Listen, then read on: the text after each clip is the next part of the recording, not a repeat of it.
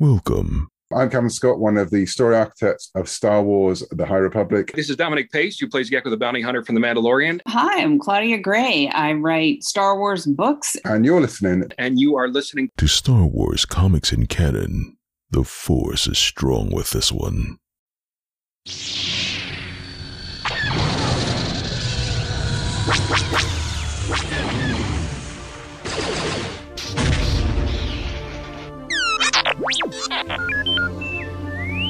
Hello there and welcome to Star Wars Comics in Canon, your guide to the wider Star Wars canon through the comic book lens. And to take you on this journey, I'm your host, Mike Burton.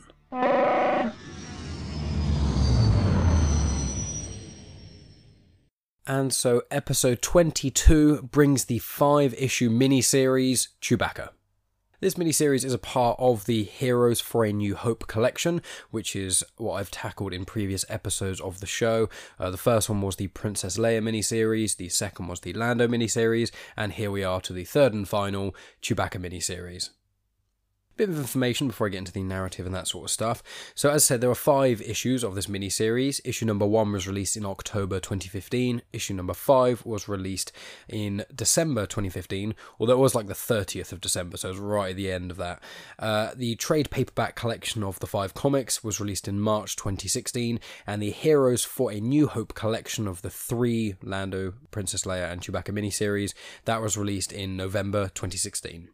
The writer of this miniseries is Jerry Duggan, who also did the Beckett one-shot comic that I've spoken about previously, and a gentleman called Phil Noto did the artwork, the colouring, and also the cover artwork, which in these Star Wars comics is quite a rarity, so congrats, Phil. The miniseries itself is set straight after A New Hope, much like the other 2 miniseries in the Heroes for a New Hope collection, which means it is 0 ABY, so 0 years after the Battle of Yavin, because it's seemingly all of the people who are involved in the rebellion straight after blowing up the Death Star and things seem to go off on their own little crazy missions as well, so that's basically what this is. And then the final thing before we get into the narrative, I just want to give a little bit of information about Chewie, like I often like to. So Chewie was actually born 200 BBY, so that is 200 years before the Battle of Yavin, which means at the Battle of Yavin, as in A New Hope, and in this comic book, he is 200 years old. Just for a little bit of context here, that means in Revenge of the Sith, when you see him speaking with Yoda, he's 180 years old. He's about 190 years old in Solo, obviously he's 200 years old in A New Hope, and then in Rise of Skywalker, he's around 235 years old. So they're general ideas of how old Chewie is. Chewie also knew Yoda, because obviously you see that in Revenge of the Sith. Him and Tarful speak with Yoda when Yoda's on Kashyyyk. And Chewie also met Ahsoka Tano, the Padawan of Anakin Skywalker, who features very heavily in the Clone Wars series. There's an episode where she gets caught by Trandoshan slavers, and I think Chewie does as well, so they meet and manage to escape and things. It's a cool episode.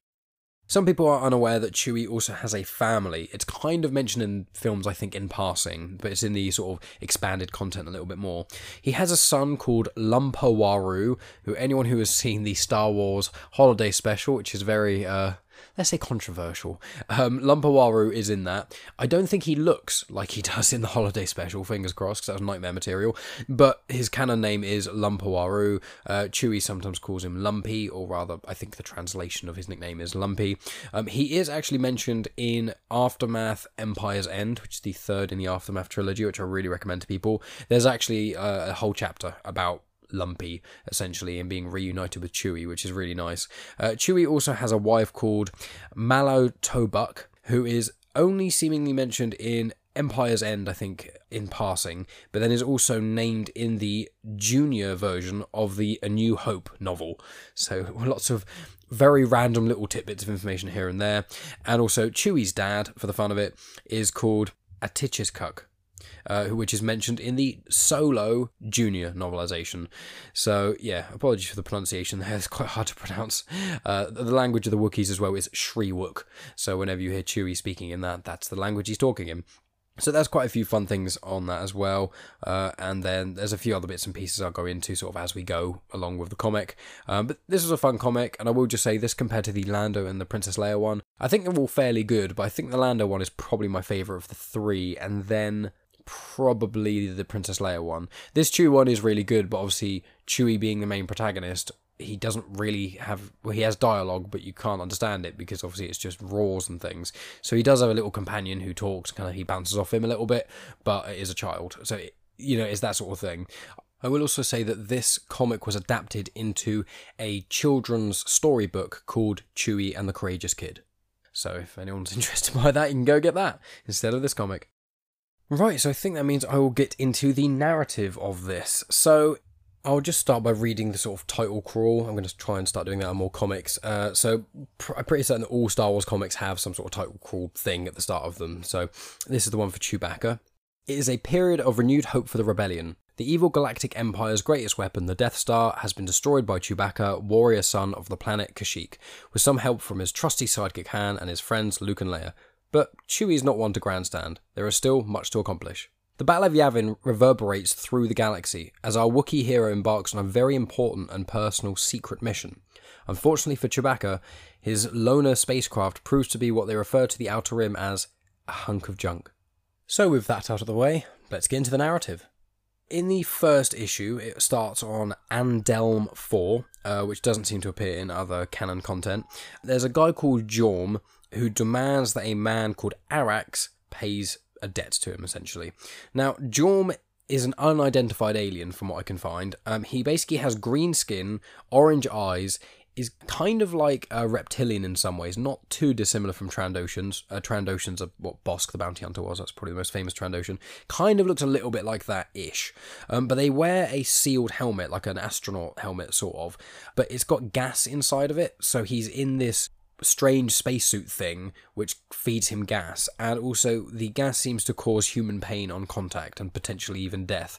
So he's an alien from a planet where obviously the air is not breathable by standard humans. He wears this strange suit thing. He's kind of reptilian-ish with green skin and orange eyes, and there's no confirmation of what he specifically is, or at least I couldn't find something online. So anyway, Jorm is demanding that Arax pays a debt, and Arax's daughter, Zaro, argues with Jorm saying, we shouldn't have to, that sort of thing, blah, blah, blah. And in retaliation, Jorm puts them into the beetle canyons, which are essentially it's slave labour, to harvest this larva of this beetle, and the larva, as in the young form of the beetle, the baby beetles, the larva, gross, they're essentially quite valuable because they've got certain chemicals and things in them that are sought after. For clarity, Zaro and Arax don't appear anywhere else, except in that obviously Chewie and the Courageous Kid that I mentioned. That's the only other time I can see them mentioned. What happens in the sort of the slave labour, it's like a cave with lots of slaves and things in there and whatever, but Arax helps Zaro escape, so he helps his daughter, and while that's happening you see Chewie wake up from a crash landing. Chewie inspects his starship, and it turns out he needs a new flight stabiliser, so he wanders into the nearby town to grab one. Meanwhile, Zaro has escaped on Jorm's speeder, and she basically tries to sell it to someone in the town, but he calls Jorm instead because he knows that it's Jorm's speeder, and that causes a lot of issues. The person that she's going to sell it to is actually a Besalisk, not a Basilisk, a Besalisk. Essentially, a Besalisk, you guys would recognise him most from Attack of the Clones, Dexter Jettster, which is Obi-Wan's friend from the diner, who he takes the Camino chip to, or he takes the poison dart to that kills Zam Wessel, and he says, where this come from? And Dexter says, it's a Camino chip, so that's where you need to go.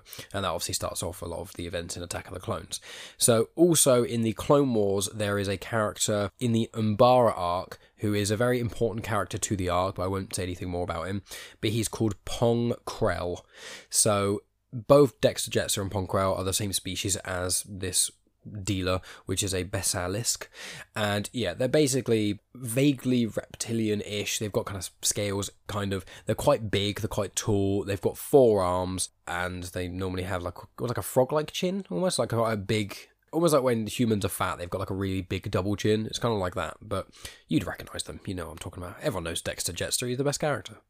So anyway, after that dealer calls Jorm and things, Zaro runs, and while that's happening, Chewie speaks with this Besalisk, and he hasn't got enough credits, so he can't actually afford to pay for the parts that he needs. So it cuts to Chewie being in a casino, he plays a bit of sabacc, and he actually doubles what he put in. And for clarity, many of you should remember sabacc. I think it's one of the most commonly referred to games in the Star Wars universe.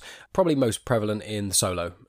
Lando is playing sabacc, and when Han meets Lando, they play sabacc and that sort of thing, and then right at the end he wins the Millennium Falcon back from Lando doing sabacc. So sabacc is quite a lot in it, it's just like a card game thing. So yeah, Chewie plays that and doubles his earnings. While that happens, Zara is being chased by a bodyguard of Jorm's, and she hides under a table that Chewie is at, and then the guard kind of approaches him, looks at the Wookiee and goes, no, okay, I'm not going to deal with him, and walks away, because obviously Chewie is quite fearsome, and Wookiees especially are quite fearsome. Now, the bodyguard is a guy called Tyvak, and Tyvak is actually a Shistavenon. Now, I've mentioned Shistavenon briefly before. I think it was during the Galaxy's Edge comic that I spoke about. Doc Ondar's bodyguards were Shistavenon. They're essentially just like wolf people. That's very, very simple. It's just like, imagine a werewolf, but not gigantic, scary, and terrifying. Just like a normal person, like an anthropomorphic wolf, essentially what it is. Doc Ondar's guards in Galaxy's Edge is probably the most common one you guys would know, and it's before the A New Hope got turned into the special edition, and they added a few things. In the original cuts, there was a Shistavenon in the cantina, but it got cut out and replaced by someone else. But yeah, trivia.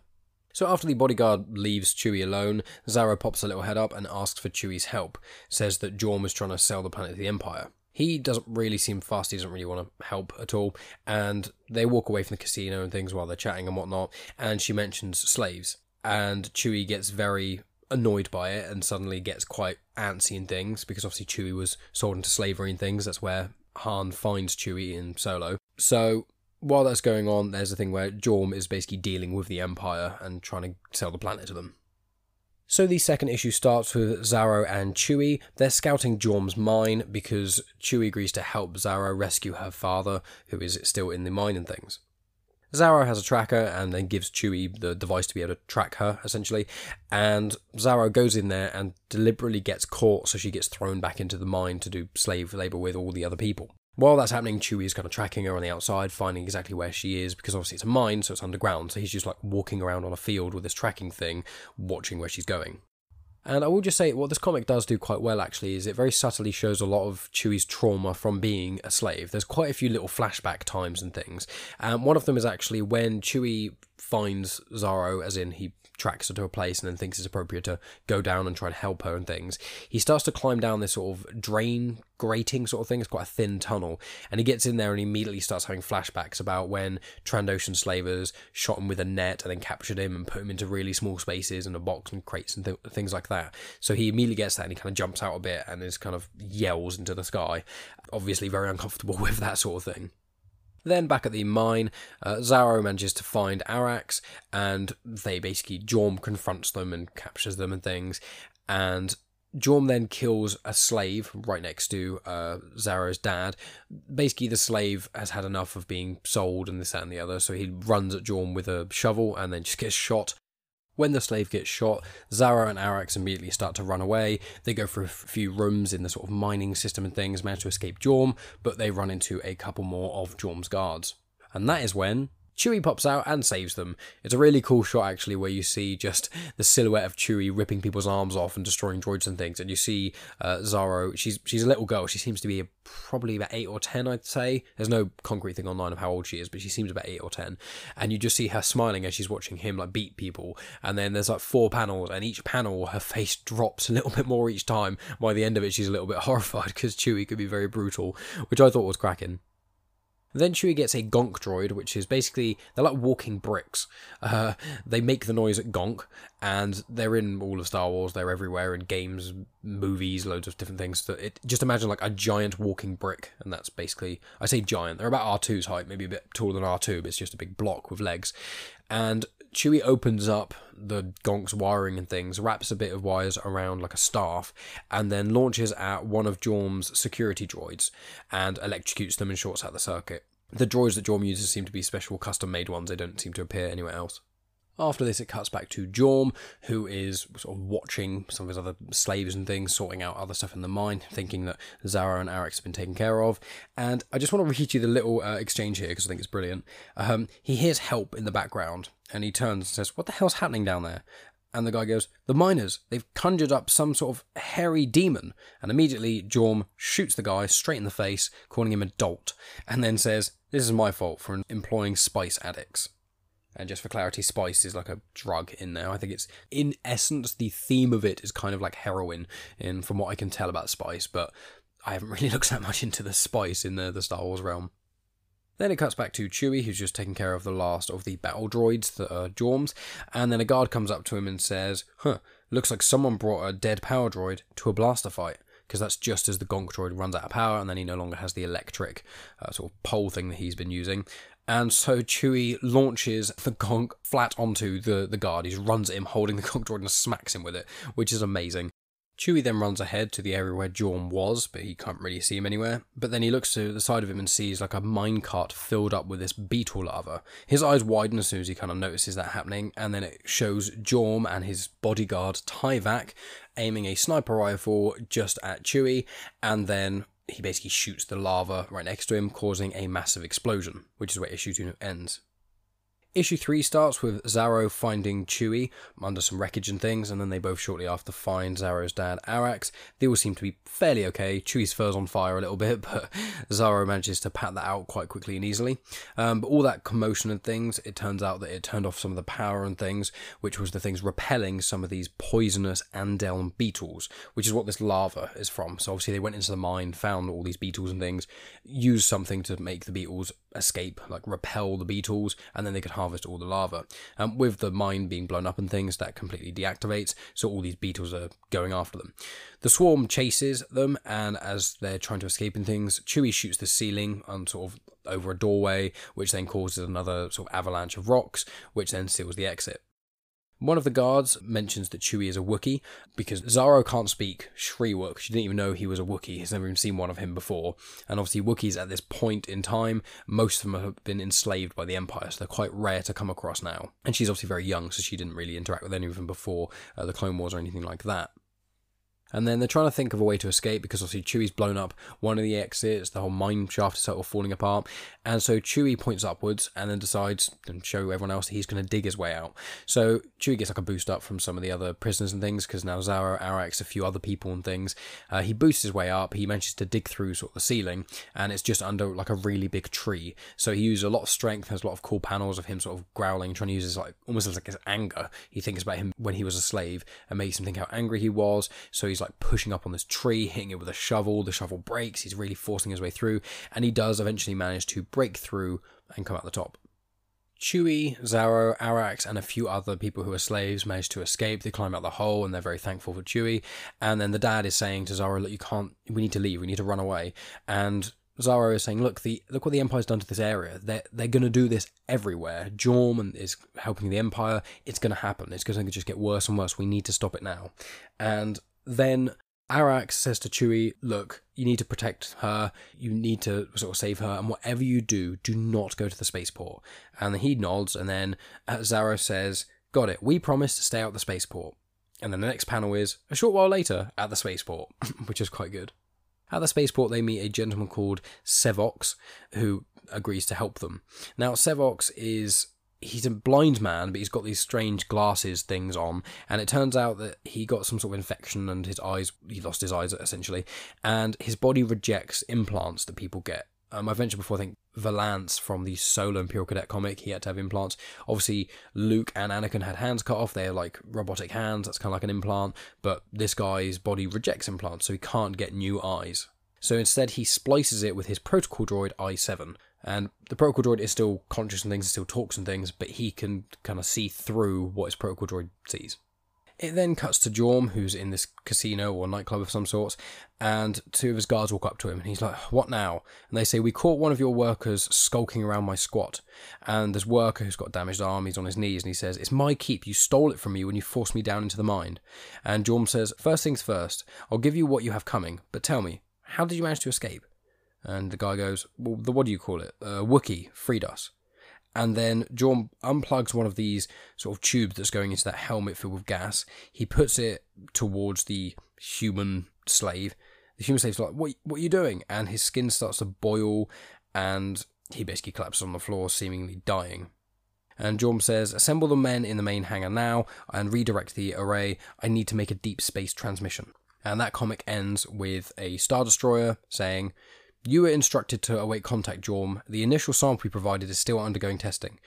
And Jorm says, well, it's hard to have patience when everyone's trying to kill you. I made muscle quickly. I think there's some rebellious attitudes down here. And this guy, Commander Kai, says, Oh, very well. I hope your city streets are wide enough to accommodate Imperial Scout Walkers, which are ATSTs. And just for a little bit of trivia on ATSTs, ATST stands for All Terrain Scout Transport. They're first seen in Empire Strikes Back. They're also in The Last Jedi, The Mandalorian, and of course Return of the Jedi, which is probably where people remember them the most, because obviously on Endor, when the Ewoks are fighting, there's a lot of ATSTs around. So yeah, all-terrain scout transport. Moving on to comic number 4, I just want to start by reading out some of the dialogue. Essentially, you've got Chewie and Zaro in a speeder, along with Sevox and his droid, I-7. Which I'm sure the reason they called it I-7 was some sort of eye pun to do the implant thing, but still. While in the speeder, they get a transmission from someone called Lagaeos, one of Sevox's friends, basically saying, we're packing up, we're leaving, because an Imperial Star Destroyer has just showed up in the system, so we're going. So the dialogue is, starting with Sevox, "This is a disaster, Zaro," and the droid says, "Let's not be rash, perhaps the Empire will bring optic implants that your body won't reject, and I will be free." And Zaro says, "Quit worrying, we've got a plan." Chewie roars, and then Sevox says, "Calling a repair droid crammed with explosives a plan is an insult to plans across the galaxy." And she says, "It's not the only part of the plan." And then Chewie growls a couple of times, pops the droid's head back on, so it's like an astromech droid, kind of like R2, more so like Chopper from Star Wars Rebels, like an older sort of astromech model, and he has the head off of it, fills the inside with explosives, pops the head back on, and punches it, like a whomp noise happens. So it's quite a nice plan. And then they get to essentially where Sevox is taking Zaro and Chewie, and Sevox says, "Tell you what, I'll move out of my lab for a while. Now you've got a quiet place to lie low if you need it. But if you are captured, don't mention my name. But if you do mention my name, tell the Empire I've been enslaved by my protocol droid." And I7's like, "Wait, what?" And I just thought it's a nice little bit of humorous dialogue. I mean, as I said, this doesn't have a huge amount of dialogue compared to the other two comics in Heroes for New Hope, but it does have some really cool ones in. I'm not reading all the really good dialogue, because as I said, I always try and like to get people to, this is a guide to go along with reading the content with enough information so that if you don't desire reading it, you've still got enough canon knowledge, but I do still recommend people go and read it. The last thing that Sevox says to Chewie and Zaro just before leaving is that, "Seriously, kid, whatever happens, don't let the Imperials think you're part of the rebellion." She says, "Don't worry, we'll have Jorm taken care of before there's a single Imperial on the ground." And the next panel is Chewie and Zaro in outfits. Chewie looks like he's some sort of giant battle droid, and she looks like a very small bounty hunter. And in this one little panel, there's already 5 Imperial scouts. So she's very wrong there. And she says, "Sevox was right, we're going to die." Chewie and Zaro do manage to sneak past the Imperials that are there, and they confront Jorm. And then while kind of trying to play off that there's something else that they're not, they then attack. Chewie's got this sort of chain gun sort of thing. It's like it's a laser gun still, but it's like a laser chain gun. It's pretty heavy duty stuff. And he's shooting it and creating loads of havoc and stuff. And then the gun starts to sort of click and seemingly jam. And the Imperials around him are like, "Ha, his gun's jammed, let's get him," still thinking he's some sort of weird battle droid. And then he roars and rips out of all of his disguise and launches himself at them, which is pretty terrifying. And while this is all happening, the little droid that they've got, fitted with a bomb and things, it starts to go up the ramp to go into Jorm's ship, and it gets hit, so it just stops. Fortunately, it doesn't explode, but it just stops on the ramp. While that happens, the Shistavenon named Tyvak confronts Chewie with like a staff, and basically he's kind of like taunting him, saying he's going to kill a Wookiee, he's not scared and things. And Chewie ignites this severed engine that's right next to him. It kind of looks like a jet engine sort of thing, but it's right next to him. He ignites it, which then sets out a huge amount of heat and fire, immediately igniting Tyvak and launching him across the room. And the engine, as it's been ignited, it flies around the room and smashes into the side of an ATST, which is only just starting to become operational from people being inside it and things. Zaro is, while this is all kind of going on, trying to sort out the droid. She sets a timer up for the droid on Jorm's ship, and then manages just to kind of get off. Jorm gets onto his ship, he leaves, and as that's going on, Chewie and Zaro go to leave the hangar, and as that happens, 5 scout troopers capture them for interrogation and say they're going to take them up to the nearby Star Destroyer. So in the 5th and final issue, it starts on the Star Destroyer, so Chewie and Zaro are on this Imperial shuttle, just sort of landing on the Star Destroyer in the hangar, and they manage to take out all the troopers within there, and they speak to an Imperial officer who walks up to the shuttle and things, and they manage to convince him that Jorm is actually a rebel.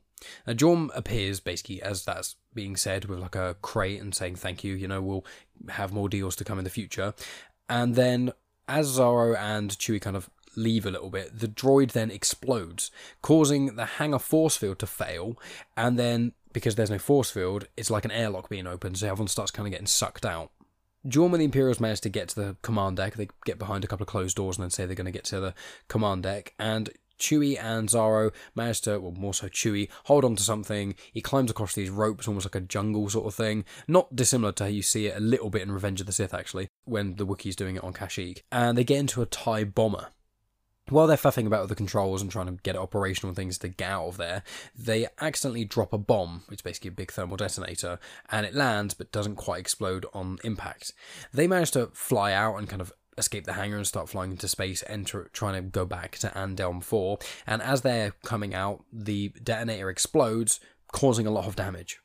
They manage to fly down to the surface. Chewie does do a bit of a crash landing, and Zaro kind of gives him a bit of shtick for that, because obviously his other ship has also crash landed as well. And she says, like, maybe you can, have some flying lessons here or something. And they have a sort of discussion, and Zaro mentions about gratitude. She says, it's really cool what we've done today. The Empire shouldn't come back and things. We should have this all sorted and things, but no one's going to know. It's kind of a shame, I don't necessarily want to be hailed as a hero, but it'd be nice to have a bit of gratitude. And Chewie gives her his medal.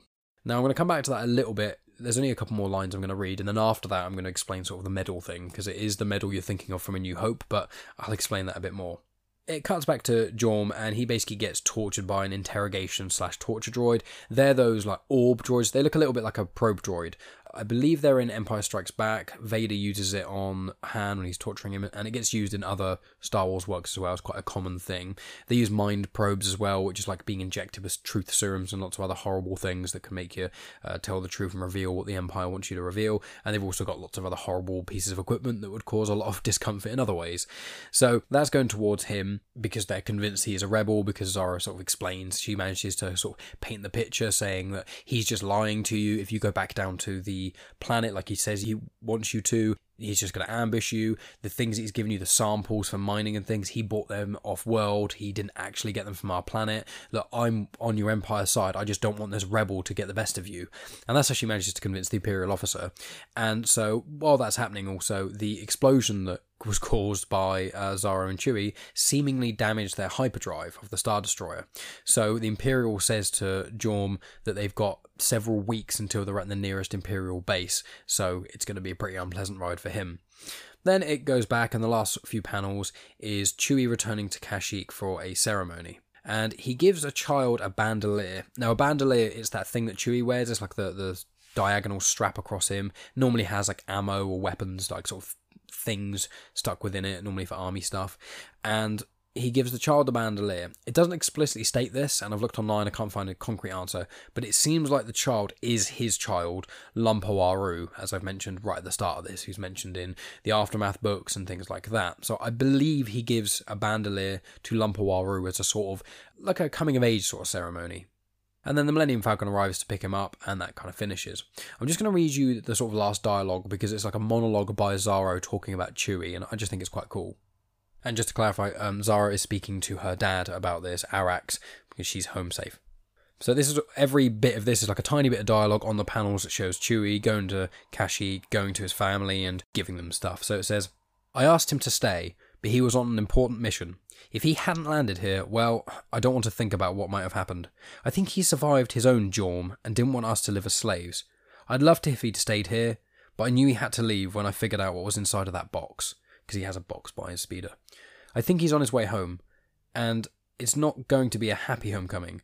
I was kidding around about joining the rebellion, but that Wookiee is right in the middle of a war, and with any fight comes loss, and it makes me realise how lucky we are. Somewhere, tonight, a family is trying to understand how to live with the loss. Thanks to him, the war won't be coming here. That's a debt that can never be repaid. I'll always wonder about him. Does he have a family? A home? Or did he give it all up to join the fight? One thing's for sure. His rebel friends are the luckiest gang in the galaxy to have him on their side. And while that's happening, you see Chewie give the bandolier to this little Wookiee, and he gives the Wookiee a hug, and the Wookiee points back at the home and asks a question, and Chewie points up as the Millennium Falcon flies over, insinuating, I can't come home yet, I've still got things to do. Which is a really nice bit of detail about Chewie in his life, because his family is only sort of mentioned in passing. It's a little bit in Solo, and then in Aftermath trilogy it's mentioned there a little bit, but there's quite a nice thing to see Chewie hugging who I assume is Lumpawaru. And then there's one more thing that I just wanted to add before we close up here, and it was about the medal. And it's quite it's convoluted in certain ways, and I will say this has very, very minor spoilers for Rise of Skywalker. There's nothing big about any of the other characters. It's just about Chewie, essentially, in Rise of Skywalker. So if you've seen Rise of Skywalker, that's fine. This shouldn't spoil parts of Rise of Skywalker for you. It's a very minor thing that happens at the end, but just in case you still haven't seen Rise of Skywalker somehow, and you're really want to see it with no spoilers of any kind, then maybe stop listening here. But I'm going to proceed anyway. So in A New Hope, when you see the medal ceremony with Leia, Han, and Luke, you see Han, I keep saying Han instead of Han, you see Han get given a medal as well as Luke, and Chewie's just kind of standing by and doesn't get one. Off screen, he does actually get a Medal of Bravery. Those three people are the only three that actually get one of these medals. And what happens is that, I believe this is in the Force Collector book, which I have yet to read, but I really want to. But essentially, Han seems to give Luke's medal to Maz Kanata to settle a tab he has. Now, for clarity, Maz Kanata, she's basically the small orange person who is in Force Awakens, a little bit in Last Jedi and a little bit of Rise of Skywalker, but she's most prominent in Force Awakens. She has the castle that gives refuge to Rey, Finn, and Han, and then the First Order attacks and stuff, and then the Resistance appears, and it's all really cool. But I think she's like 1,000 years old. She's been around for 1,000 years, and Han gave her Luke's Medal of Bravery to settle a tab he had. He was meant to be giving it his medal, but then in the Force Collector book, it's shown that this guy who's got the ability to touch things, Psych Commentary I think it's called, Cal Kestis from Fallen Order has it, Quinlan Vos has it as well, where you basically can touch something and then you see its history, you see who's touched it, that sort of thing. And this guy touches the medal and he's like, this isn't Han's medal, this is actually Luke's. So Han gave Luke's medal to Maz Kanata and still has his own medal. So when he died in Force Awakens, Leia had Han's medal after he died and she kept it with her. Now, in The Rise of Skywalker, Maz then gives the medal, which was Han's medal, to Chewie. Now, a lot of people who see, The Rise of Skywalker, and they see Chewie get given a medal, and they're like, Chewie finally gets the medal that he was meant to get in A New Hope. And it's one of the reasons why certain people, such as myself, aren't the biggest fan of certain elements of Rise of Skywalker, because it doesn't click with the continuity. They had to do all these giant, big loops just to make it make sense, because in other content, Chewie already got a medal. So him getting a medal in Rise of Skywalker, for a lot of the, in air quotes, normie viewers, which is a lot of you guys, and that's not a problem, it's not a dig, but a lot of the people who just see the films, it's like, oh cool, Chewie got his medal, but when you actually see the other content, he already got a medal. So they had to do this really weird backhanded way to get it sorted. But essentially, Chewie gave his medal to Zaro, which is a really nice gesture. He then gets Han's medal at the end of Rise of Skywalker, and Maz Kanata has got Luke's medal. And that's what happens to all of their medals, which I'm not sure if anyone really wanted to know that amount of information from it, but that's what this podcast is about. Unnecessary, random little side bits of information. But that's about it from me, guys. As I said, this is part of the Heroes of A New Hope collection. I got hardcover because I'm trying to get every single canon Star Wars comic, and I'm getting closer. I've got a couple more, got a lot of Poe Dameron ones to get, and a couple more main Star Wars ones to get. I think the TIE Fighter collection, and I think there's like one or two others, but I'm pretty sure I've got all of them now, apart from those few. So I really recommend it. It's a really cool collection of comics. It's a lot of fun to read, and it does give quite a nice bit of background to all the things, all the characters and sort of places like that. Coming up next week, I'm going to be doing Darth Vader Volume 3, which is called the Shu-Torun War. So that, timeline wise, will be running parallel to the episode I did last week, which was the Volume 3 of Star Wars main run, which is Rebel Jail. Then for episode 24, which will be the week after Darth Vader, I haven't fully decided which one I'm going to do then. I might end up doing the Han Solo comic, because there is a Han Solo comic which isn't part of the Heroes for a New Hope. I can't remember exactly when the timescale is for it, but it is a thing, and I have not yet read it. So I think that'll work quite nicely with the other comics and things that I've done. So I'll be using probably that. I don't know. I haven't fully figured it out. But then in episode number 25, I'm going to be doing a Q&A. I've already got a few questions. I've got one about sort of Dooku. I've got one about sort of Dark Horse comics and canon stuff with that. I've got about how is Maul in Solo. I've got details about sort of canon timelines with movies and things, and then also what are my favourite Star Wars characters from each of the eras. So I've got those sort of things written down already, which either my friends or other people I know in the community have said to me, and they want me to answer these questions on air. And I just want to say, if there's any more questions that you want to ask, you can either email me at starwarscomicsandcanon@outlook.com, or you can contact me in any of the social media places, which is at Genuine Chit Chat. That's on Facebook, Instagram, and Twitter. Reach out to me. If you have any questions about any of these things as well, I'd really like to hear them. If you have any things like, what's your favourite Heroes of a New Hope issue been thus far? If you've read that, I'd be really interested to hear that. Or my retelling of them, the Princess Leia, Lando, or Chewie ones, which is your favourite out of them? I really want to hear from you guys a lot more, kind of build up the community and that sort of things. No pressure if anyone doesn't really fancy it. But yeah, Q&A is going to be coming up soon, and then I think after episode 25, which is the Q&A, I'll probably do the next main run of Star Wars comics. I'm trying to do the Star Wars and Darth Vader comics every now and then, but I'm also going to embark on the Age of Comics. I'll go a bit more into them at another time, but essentially the Age of Comics is from the 3 eras of Star Wars present, which is Age of Republic, Age of Rebellion, Age of Resistance, so prequel, original, and sequel era, and each set of comics has got one comic to do with one individual character. To my knowledge, none of them really connect at all with the other comics. They're just little one-shots. Some of them are really, really cool. Some of them aren't as great. So I'm probably going to do like 2 or 3 per episode just to kind of keep it conflated a little bit and things. But that's essentially what I've got on the cards. So yeah, really appreciate you guys listening. Make sure you check out my other show, Genuine Chits Chat. That's on its own other podcast feed. I have different guests on each week and things. So I've had people from the Comics in Motion on, I've had authors on, musicians, you name it. I've had lots of different people on, and it's a lot of fun to do. So, follow me on the social media places, check out all the other shows on the Comics in Motion feed. Let me know if you want to hear anything specific in the Q&A coming up, and tell me what you thought about Heroes of a New Hope. Tell me what you thought about this Chewbacca comic and lots of the other things. And as I said, if there's anything you want to know, I can either answer you on or off air. Just contact me. A couple of people already have, and I've been having nice conversations and things like that, but, the more the merrier. Anyway, guys, thank you so much for listening as always. I'll be talking to all of you next week, and may the Force be with you.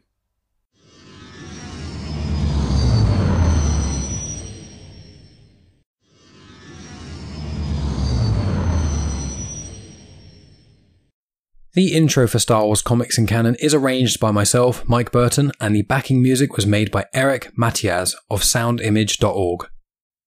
You have just experienced host, creator, everything elser of Genuine Chit Chat, and also the host and creator of Star Wars Comics and Canon, found on the Comics in Motion podcast, Mike Burton.